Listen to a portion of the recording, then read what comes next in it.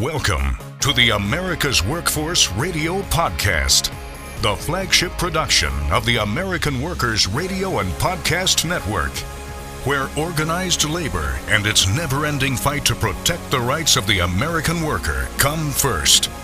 Now, presented by LIUNA, Laborers International Union of North America.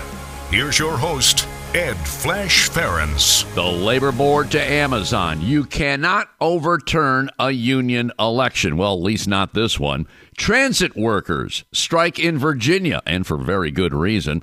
Today on the show, we check in with the laborers in Texas and how businesses should respond to a union drive. Welcome to the Friday, January 13th edition of America's Workforce, where we are available on at least 6 platforms, including Apple Podcasts, Google Podcasts, iHeartRadio, Spotify, Pandora, and Stitcher. We have 2 guests on the show today. Our first guest comes from Austin, Texas, and that would be Matt Gonzalez. Matt is the business manager of LIUNA Local 1095. Now, they're based in Austin. They also stretch to San Antonio. Website, liuna1095.org. As you know, Texas is a right-to-work state. Now, there's a good deal of organizing going on, but unions are not that well respected in the state of Texas, and workers have to figure out other ways to make sure that they're protected on the job, and they do that through policy. This is going to be a really interesting conversation.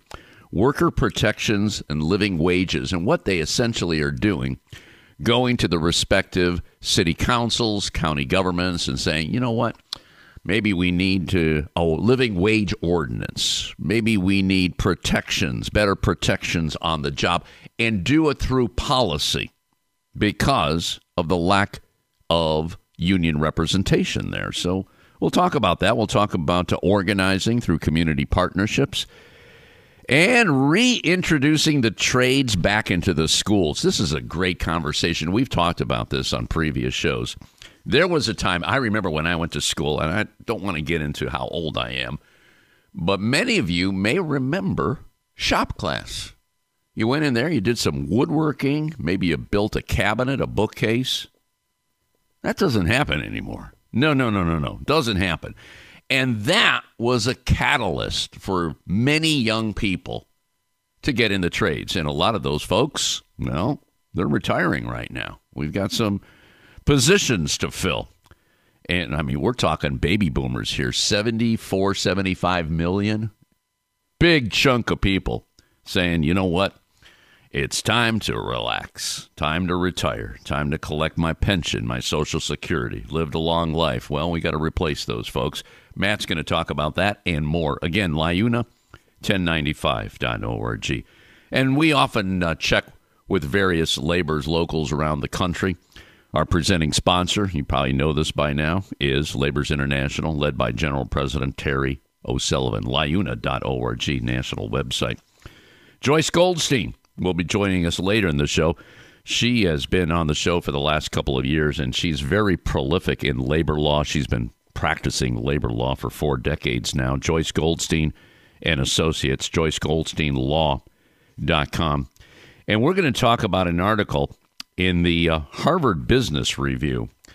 You know there's a lot of organizing going on right now. In fact, last year, 2022, workers in the United States voted to form more unions than they have in nearly 20 years. Isn't that amazing? 20 years. Labor has organized at companies in almost every industry, ranging to game workers. We talked about that with Frank Matthews of the CWA, Amazon, Trader Joe's, Starbucks. These were areas that never even thought about unionizing. And a lot of this has to do with the pandemic. Okay, that's the case. That's what's going on. Well, with that being the story, there's a lot of business owners scratching their heads, saying to themselves, what do I do? They want to form a union. We got to call the lawyers.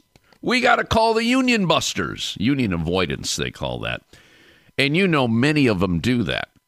So what this article talks about is how businesses, CEOs in particular, should respond to a organizing campaign. And it's really funny, too, because there's a lot of people that own businesses that don't even know what a union is about. They have to go online and Google, what is a union? They have no education on unions. It's amazing. You would think that if they're running a business, they would know that, but many do not.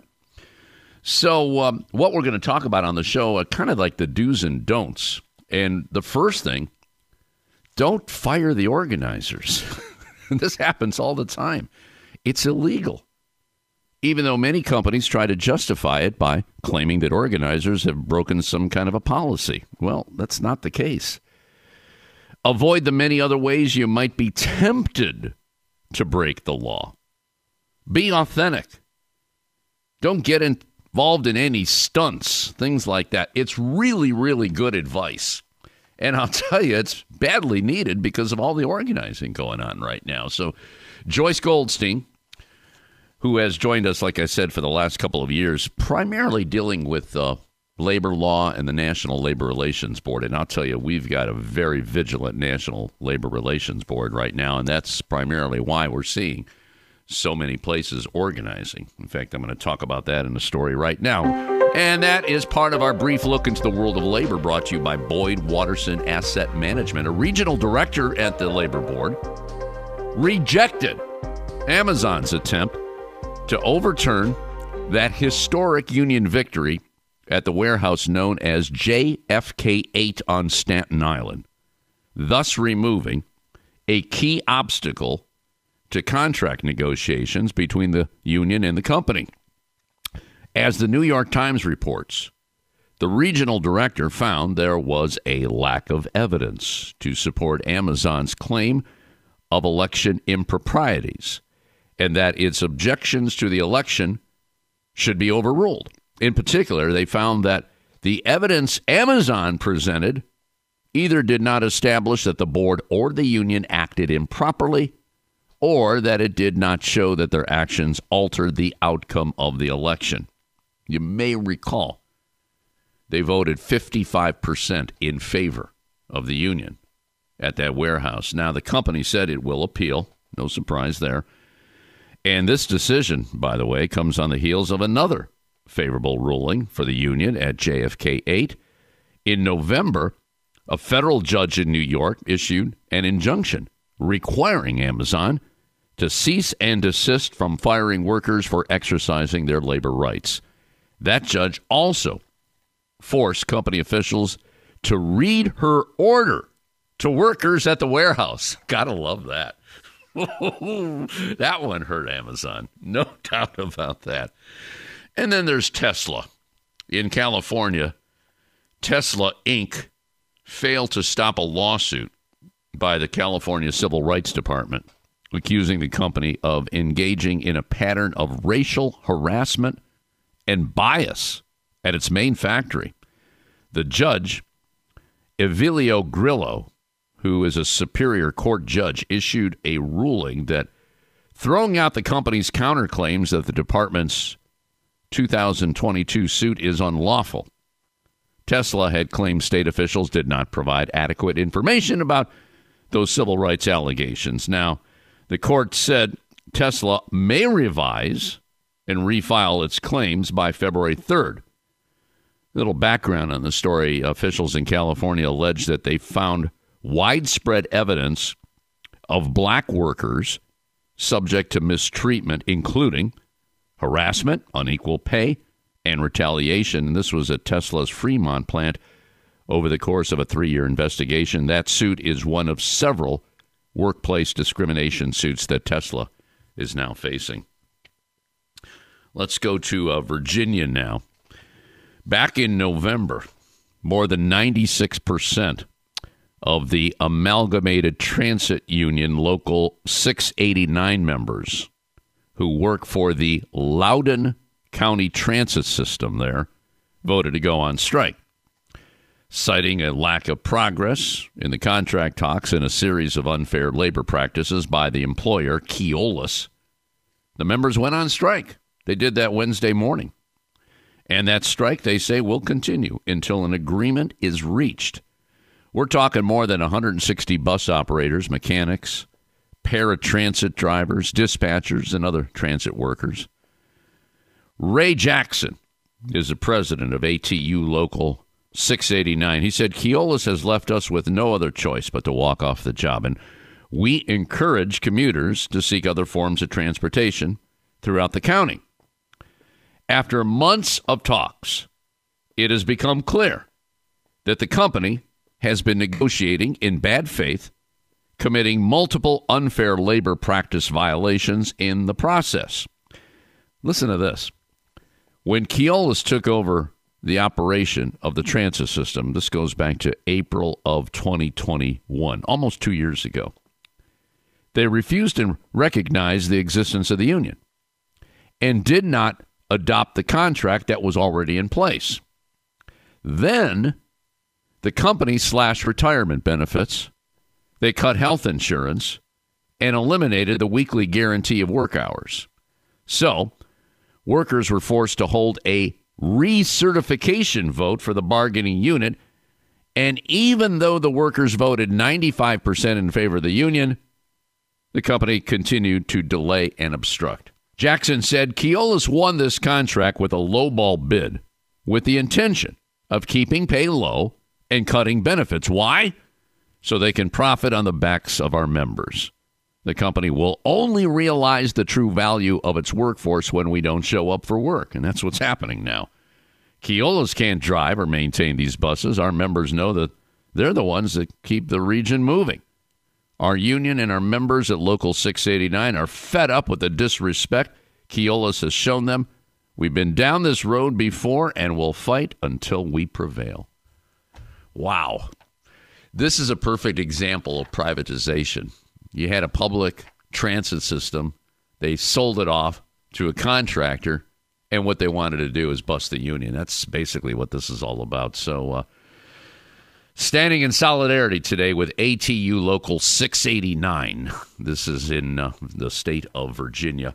One more here before we break. We got some more information. We reported yesterday about that nurses' strike coming to an end after 3 days in New York City.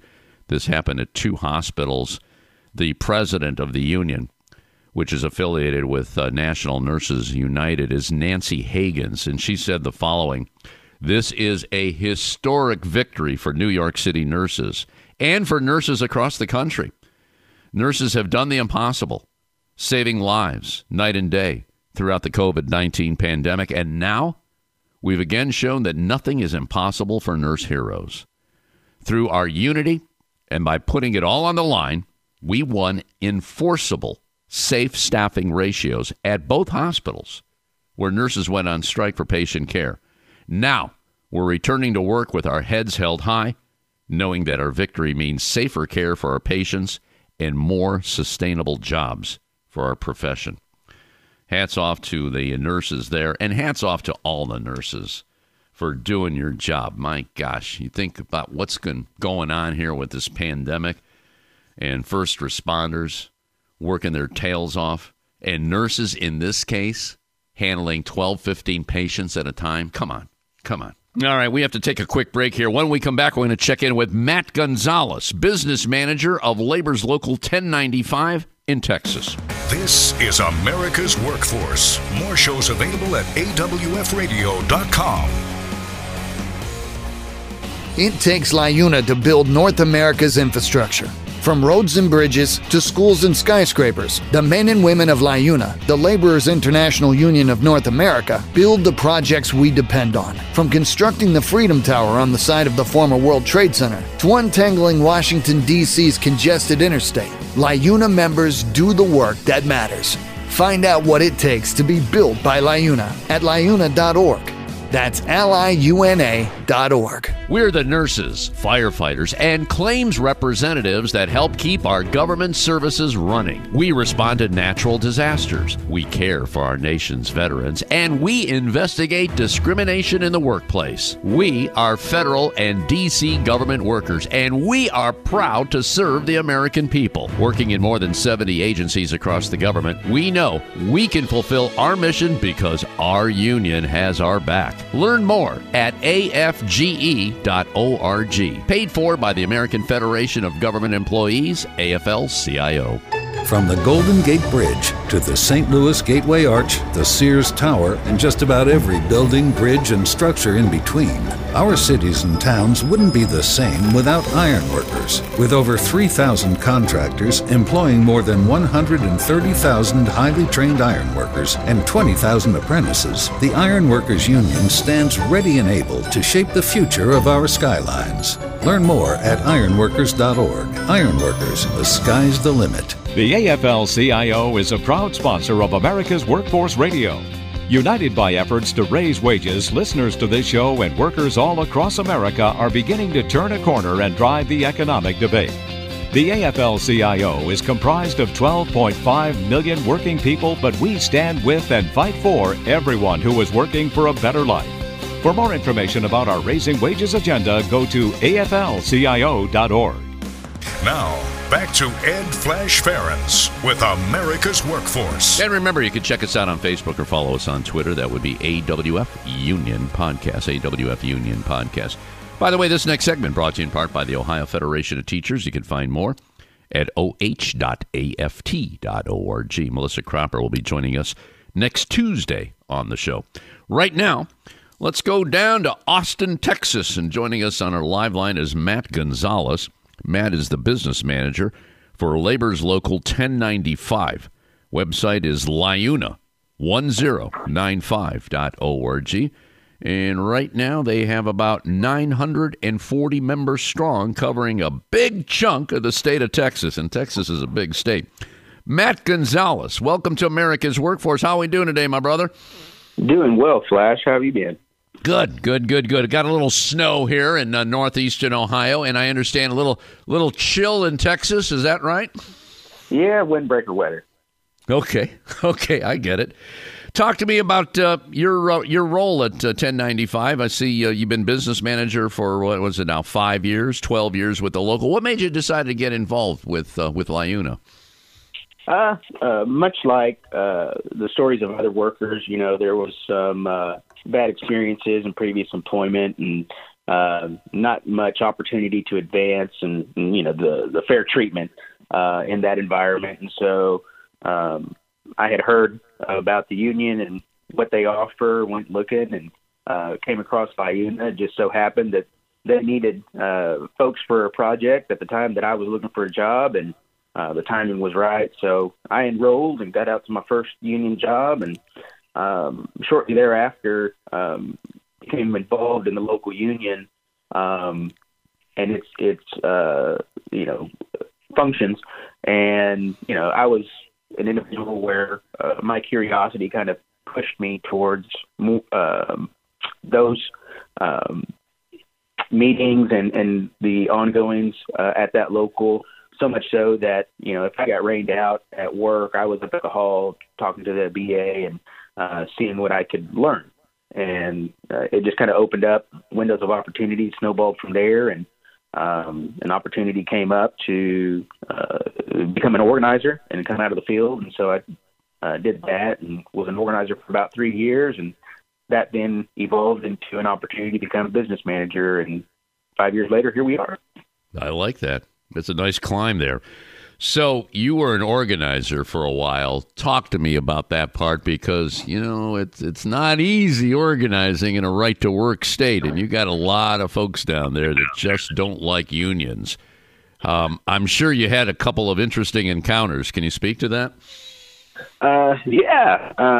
So everything you said is correct. It is difficult to organize in a right-to-work state. Texas, it's definitely a hard market to get into. A lot of the good old boy system definitely exists. short of having rocks thrown at you to get run off a job, being cussed at. That's definitely happened. Heck, I was at lunch one day and an old construction superintendent essentially told me if I voted in a certain way politically in the upcoming presidential campaign that he was going to find me and take action. And so that's just a brief glimpse of what it's like to be in Texas. I hear you on that, Matt, but I will say this. There's a lot of organizing going on in the country. In fact, the Labor Board says it's the most organizing in the last 20 years. And I'm just wondering, any bright spots in the area, any big projects that are going union in your jurisdiction? Yeah. So the climate, as you can see, what's going on across the country is very ripe for organizing. The interest from workers and trying to find, a better work environment, dignified wages and better treatment and benefits definitely has increased. And so whether it's, city, county projects, private projects, we're definitely seeing more windows of opportunity open up. We're having out-of-state employers who are union in other locations come to Texas and say, "Hey, look, we have great relationships with the union back home. Let's do this here." And there's actually some conversations about some projects being done under a PLA, which is prohibited in the state of Texas. And so through our coalition, whether that's building trades councils or with community partners, we are strategizing on how we can get a PLA project done in the state of Texas and show them that when it's done union, it's done right. So in other words, you can, even though it's prohibited, you're able to somehow craft a project labor agreement? I need some more information on that. Yeah, so let me clarify. So it's prohibited for state projects. City and county projects, there is not a prohibition on it, but it will be challenged at the state level if there's any public dollars included. So, again, just trying to find a way to maneuver through those nuances and make sure that we're in compliance and, again, demonstrate to the community that it can be done. Mm-hmm. I see. Okay. Yeah, it's never a straight line, especially in Texas. You got to figure out a very crafty way to go union. Talk to me about community partnerships. I'm hearing that especially in a lot of right-to-work states, that you have to engage a lot of people and show them the union difference. Can you tell us about that, Matt, what you're doing in that area?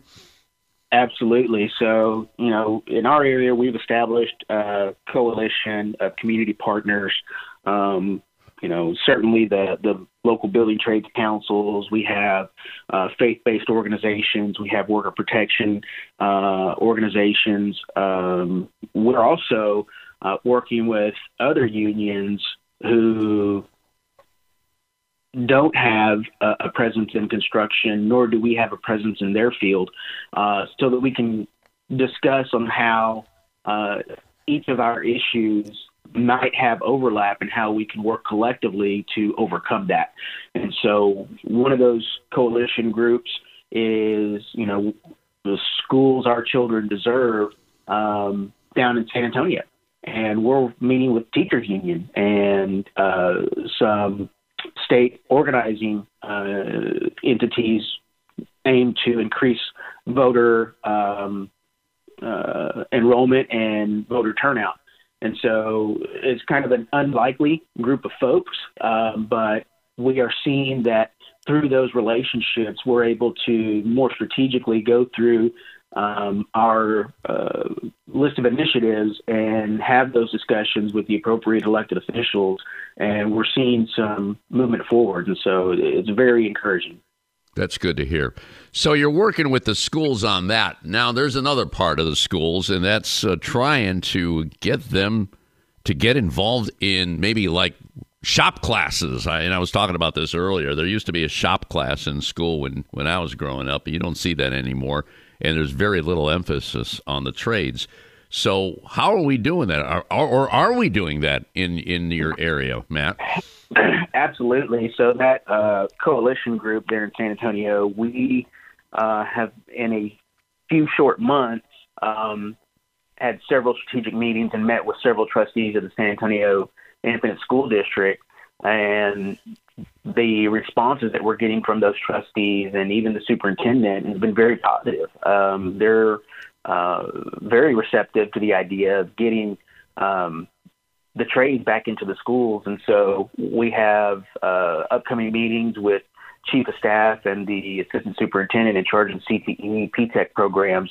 And we're going to be having conversations about how LIUNA and other affiliates of the building trades can bring value to the district and in the partnership. And so I think, again, the environment is great for not just workers, but for students, and finding ways that we can develop these relationships with our public entities and community.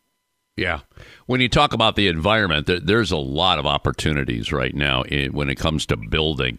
Can you give us some examples of some projects that your members at 1095 that are engaged in right now? And I'm sure some of these might be long-term projects. I mean, we're hearing about EV batteries, cars, power plants. There's got to be a lot of that going on in Texas, right?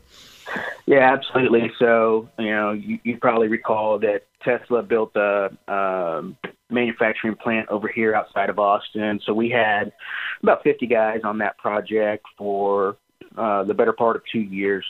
And so whether it's that or in and out of the Toyota plant, we currently have a project for light rail system that's going to go through the heart of Austin. And so we are partnering with a signatory contractor to do that work, and it's the first of its kind for us here in Texas to be on a transit project of that scale.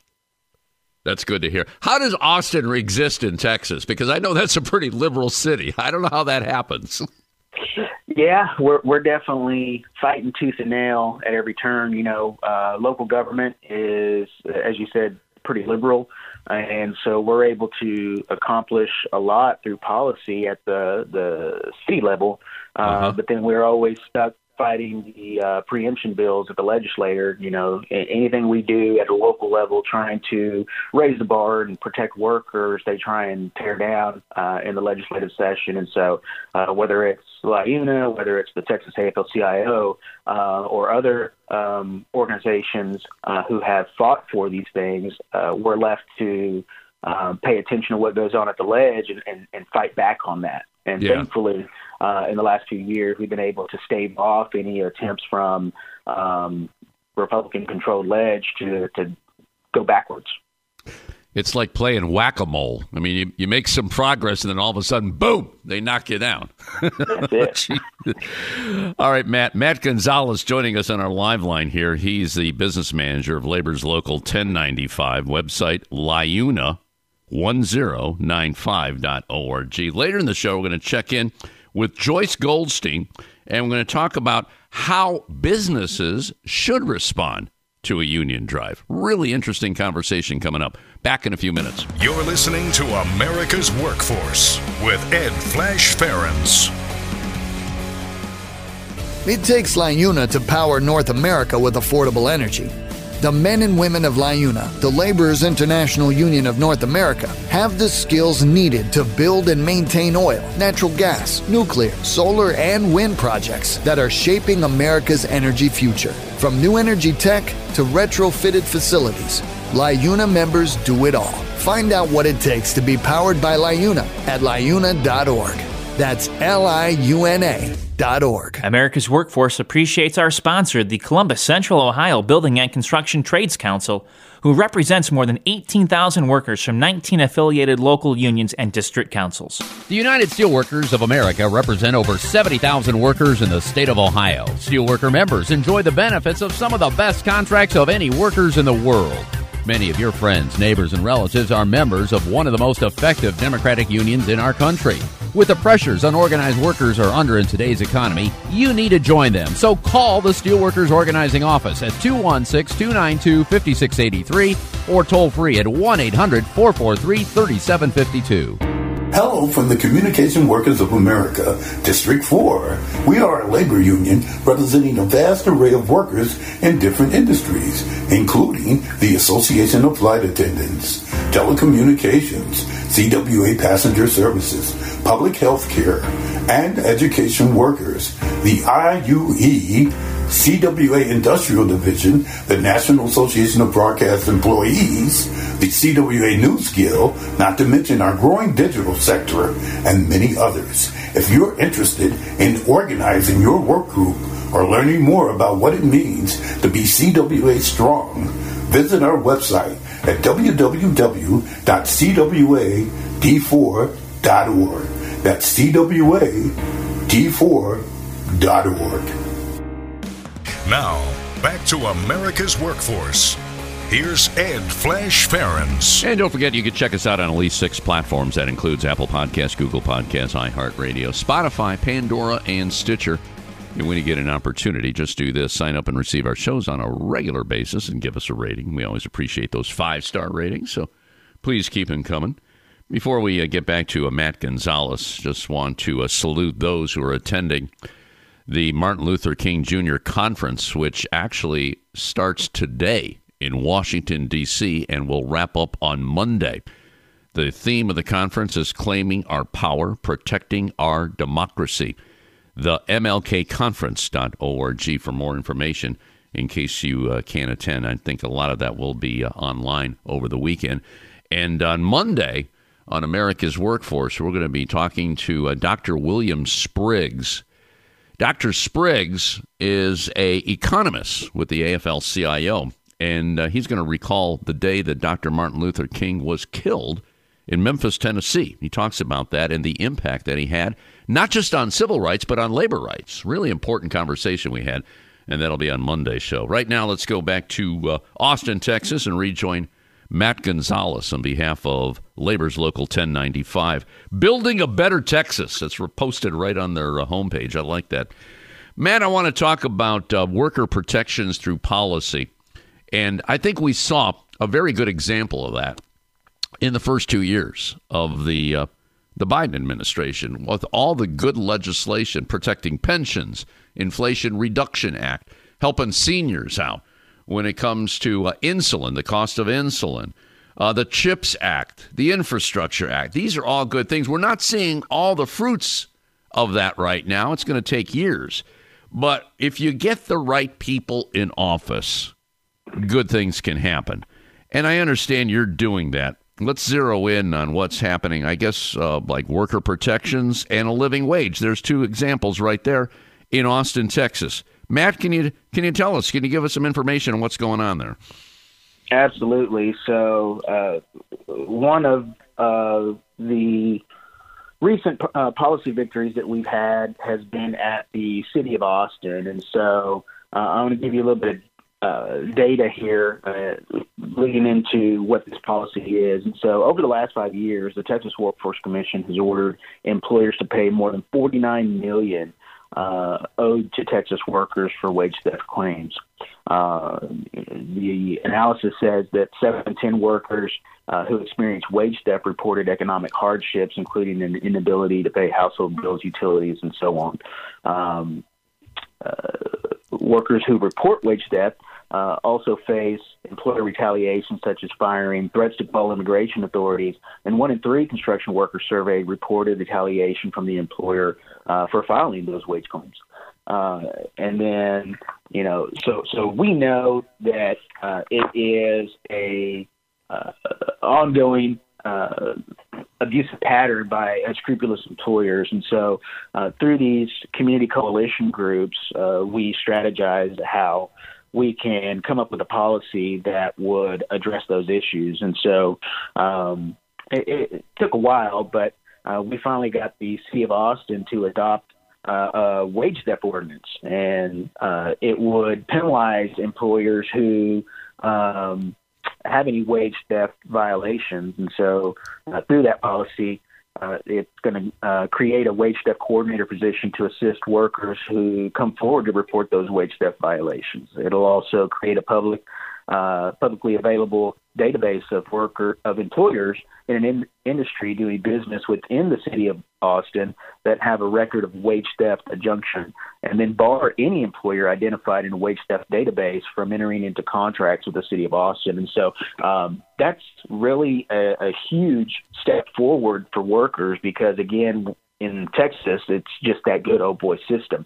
And in previous years, although there was some interest in creating something like this, there was really not an ability to get that over the finish line. And so through elections and counseling and meeting with these elected officials, they finally saw the writing on the wall and knew that it was something that as a city they could take steps to implement and help those workers.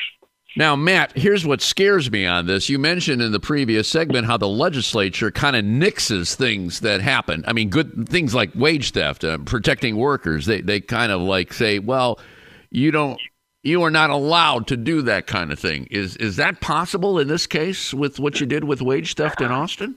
Yes, it is a possibility. And so, again, it just takes our folks spending time at the ledge and paying attention to what's going on. And, if we hear of a potential attack on those policies, then we have to put up our best fight and try and stave that off. The other issue is a rest break, and I see the city of San Antonio, which is part of your jurisdiction, is working on that one. It's hard to believe that we have to legislate something like that, but can you fill us in on what's going on there? Absolutely. So we're currently engaged with the city of San Antonio to establish a rest break ordinance, providing a 10-minute rest period for every 4 hours of work. As you probably know, peak summer months in Texas can reach drastic temperatures. It's not uncommon for workers to be working on a day where it's 107 degrees. And so we know that the type of work that we do, the safety equipment that we wear, and the tools that we carry with us further exacerbate those conditions. And so we are lobbying the city to establish a rest break ordinance. As you can imagine, industry has come out swinging. Chamber of Commerce has come out swinging, saying, it's unnecessary. And so what I recently discovered is there's an initiative or a proposed policy right now in San Antonio to restrict the use of horse-drawn carriages downtown when the temperatures exceed 95 degrees because it causes stress to the horse. Now, if they can pass that and give protections for the horses, why in the world would they not pass this for workers? And so we are actively engaged in that stakeholder process along with others from the community. We have union contractors involved in that discussion. We have the building trades and the local AFL-CIO chapter. And so we're going to give them hell and see if we can't get this across the finish line. And so thankfully in that attempt, we do have about 6 votes from council that we've secured so far. It's just a matter of going through this stakeholder process and seeing where we end up. So they're okay with protecting the horses, but they don't give a damn about workers. Is that what we're hearing here? Yeah, very well stated. Jeez, unbelievable. Is that getting any media play? That's got to be a campaign in itself, don't you think? Yeah, we are putting together an op-ed to put out there. So we're going to run the field and see where we come with that or where we end up. Another thing I wanted to mention regarding policy, in Austin Independent School District, where I had previously served for almost 3 years on the Bond Oversight Committee, we had some policy victories there as well. And so for those 3 years that I was on that committee, we were fighting to establish a baseline of worker protections that included local hiring, OSHA 10, OSHA 30 training, independent on-site monitoring, living wage, and so on. And so I'm 6 years removed from that position, but we finally got the district to adopt some basic worker protections in their bond language. And so they have $244 million bond that just passed. And it passed because they included this worker protection language. And so what it does is it ensures a living wage established by the district, or prevailing wage under the Davis-Bacon Act for all workers under the contract. It also ensures access to health care and paid sick leave to the extent permissible under law, and afford workers a hiring preference where allowed by federal law and regulation and state procurement requirements. That hiring goal is 15% from the local workforce.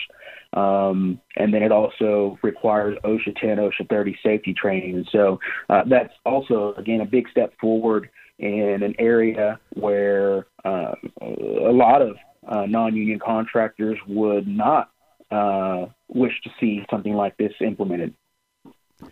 Well, Matt, I got to hand it to you. You got a lot of obstacles, a lot of roadblocks, but you are fighting them one at a time. I like what's happening over there at 1095. Matt Gonzalez, business manager, Labor's Local 1095, based in Austin, Texas. They cover about a third of the state. That's a lot of territory. LiUNA1095.org. You keep up the fight, my brother. Let's talk down the road, okay? Absolutely. Thank you, Flash. You got it. All right, we'll take a quick break here. Joyce Goldstein, our distinguished labor lawyer and commentator on America's Workforce, going to talk about businesses responding to union drives. That's coming up next. This is America's Workforce. It takes LiUNA to keep America running. Over 70,000 public employees are part of LiUNA, the Laborers International Union of North America, delivering critical services such as healthcare and emergency response, as well as maintaining roads and sanitation systems. Even the National Postal Mail Handlers Union, representing over 47,000 U.S. postal workers, is affiliated with LiUNA. Find out what it takes for LiUNA to keep America running at liuna.org. That's liuna.org. America's Workforce is sponsored in part by Boyd Watterson Asset Management, LLC. Find out more about our investment solutions tailored to meet the needs of Taft-Hartley funds at BoydWatterson.com. The Heat and Frost Insulators and Allied Workers are proud to be a title sponsor for America's Workforce Radio. The Insulators Union is leading the way in the mechanical insulation industry, fire stopping, and infectious disease control. Regarded as North America's energy conservation specialists, these professionals are known for their professional work and dedication. You can learn more about the Insulators Union at insulators.org. There is unity and strength for workers. We are the USW. We are the USW. The United Steelworkers. The largest industrial union in North America. We represent 850,000 members in the U.S., Canada, and the Caribbean. We work in metals, rubber, chemicals, paper, oil refining, atomic energy, and the service sector. We are steelworkers, standing strong and fighting for what's right. This segment of America's Workforce is brought to you by Survey and Ballot Systems. SBS has been providing unions with secure and flexible election options for over 30 years. Visit surveyandballotsystems.com to learn more. Now, back to Ed Flash Ferens with America's Workforce. And remember, you can check us out on Facebook or follow us on Twitter. That would be AWF Union Podcast. By the way, this next segment brought to you in part by the good folks at the United Labor Agency, ulagency.org. Let's go to line number 2 right now, and welcome back to the show. Joyce Goldstein of Joyce Goldstein & Associates, been practicing labor law for a long time, joycegoldsteinlaw.com. And today we're going to talk about all the union organizing going on and how employers are responding, many of them doing the wrong things. Joyce Goldstein, Happy New Year to you. How are we doing today? Great, thanks. Happy New Year to you, Flash. Yeah, I was reading here in 2022, workers in the United States voted to form more unions than they have in nearly 20 years. We're seeing it across the board. Starbucks, we got Trader Joe's, Amazon. In fact, I just talked about Amazon at the top of the show, the NLRB came down on them again because they said that they wanted to throw out the election. The labor board said, no, you can't do that. You can't do that. Come on now. So talk to me about this. It's kind of like the do's and don'ts. So many employers, I couldn't believe this. There's some employers that have to go online and try to find out the definition of a union. That's how bad it is. What's going on out there, Joyce? Well, I think that if you haven't had the experience personally of being a member of a union or being in a workplace where there is a union, I think that, there's no obvious reason why people would know about unions and what having a union is and what it's like day to day. You think about it, the percentage of people in unions in the United States has dropped so dramatically over the years. And we don't, in public schools, or certainly not in public schools, teach about labor history and the role of unions. And so I think that as people are now beginning to unionize more for all kinds of reasons, I think that there's a fundamental ignorance about unions. And if you're an employer in one of those workplaces where your employees are starting to unionize, I think it's got to be kind of scary. You don't know what a union is and whether it's something hostile and how to respond and what to do.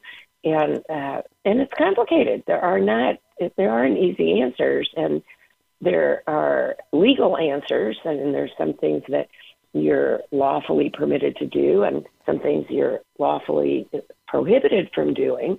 But the law is complicated, and then there's the whole question about just because you can do something legally, does it make it a good idea? Should you do it?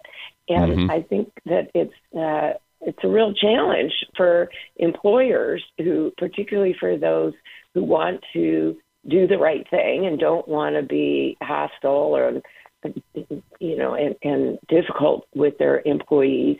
It's hard to know what you're supposed to do. Yeah. Joyce, do you find in your experience over the years that a lot of employers, they feel that why do you need a union? We offer a great environment. We're giving you good pay. We're giving you good benefits. Well, that's their view. And they often approach it that way. And so many of them, they even get scared and they call a law firm, say they have to bust the union right away or bust a union drive. Do you see that happening in your experience, or have you seen that happening over the years, pretty much to be the example?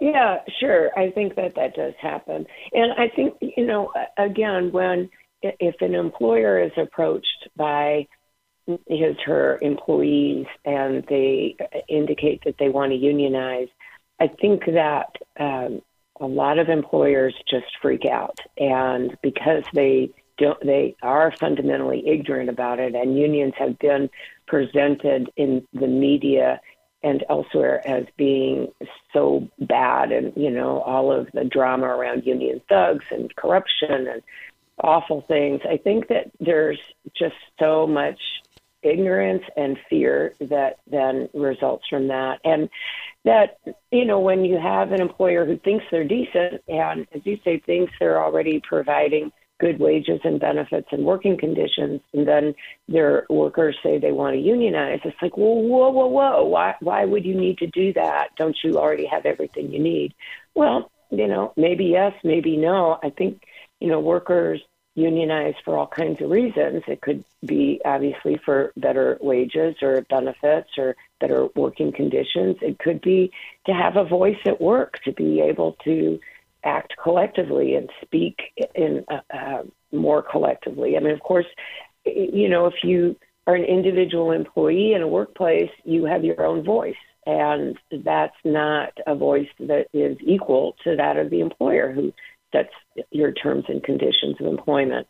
But by having a union, it levels the playing field somewhat, and that's really the purpose of having a union. Yeah. And that could be, I think, in kind, threatening and intimidating for an employer, even one who might be well-intentioned. And I think that to me is really the challenge. I mean, you have the employers out there, the Amazons and the Starbucks, and I have to say, I think that we would all agree, at least those coming out of the labor movement, that they are not well-intentioned. Those are employers who are not well-intentioned from all that we can observe. But I think that there are a lot of employers in the public sector and the private sector and the nonprofit sector who really do want to do the right thing, and they are well-intentioned. They just don't know what to do. And I think that one of the first things that employers do, and reasonably so, when there's a union organizing campaign, is they go to experts to help them, and they go to law firms, as you said. And most management side labor law firms are, approach this task, let's say, if a new employer comes to them, assuming that they're going to fight it, and be hostile. I think it's the rare lawyer out there representing management who, when the employer comes to them and says, hey, this isn't necessarily a terrible thing. How do you want to approach it? Can we be collaborative? Can we view this in a way that is not, the end of the world and not be Chicken Little? And, how to act in a way that is lawful and sensitive to the needs of employees in a way that is helpful both to the employer and to the employees in moving forward. I think it's very hard to find professionals, lawyers out there who can guide employers in giving them that kind of advice. Yeah. Right away they say, okay, what do you want to do to stop this union drive? And that's the first thing they think of. I wish more people, I don't know if you saw this story about Microsoft. We talked about this the other day with the communication workers, ZeniMax workers. Now, these are people that work on computer games, and they wanted to organize, and it turns out that Microsoft bought the company, and Microsoft came in there, and this was even baffling to me. They said, okay, if you want a union, we're not going to interfere. They decided to remain neutral, and they voted for the union. That would be great. I guess in a perfect world, if more companies would say that or act that way, remain neutral. Imagine the growth of unions in America today. Wouldn't that be a nice choice? Right. That would be great. And I think really, to me, that's the gold standard. The gold standard is neutrality. The labor law in the United States protects an employee's right to be in a union. It also protects the employee's right to not be in a union. So, there certainly are employees who don't want to have anything to do with the union, and that's their legitimate legal prerogative. Right. So I think that the important thing is for an employer, as you say, to be neutral. Let the employees figure it out. Let them determine for themselves what's in their best interest. Because, what we see instead is we see those employers who go out there most of the time and fight the union and see it as a hostile, threatening force. And they don't do what you just pointed out, what Microsoft did. I think what we've seen statistically is that when employers are neutral in union organizing campaigns, unions win. Yep. That's kind of what happens. If they're neutral, unions win because more people support unions than don't. And if the employer doesn't interfere and try to get its own perspective of, ways to fight the union and keep the union out and try to tell its story through captive audience speeches and other kinds of means to scare and threaten people, if they just, stay out of it and let people figure out what they want, most workplaces would figure out they want a union.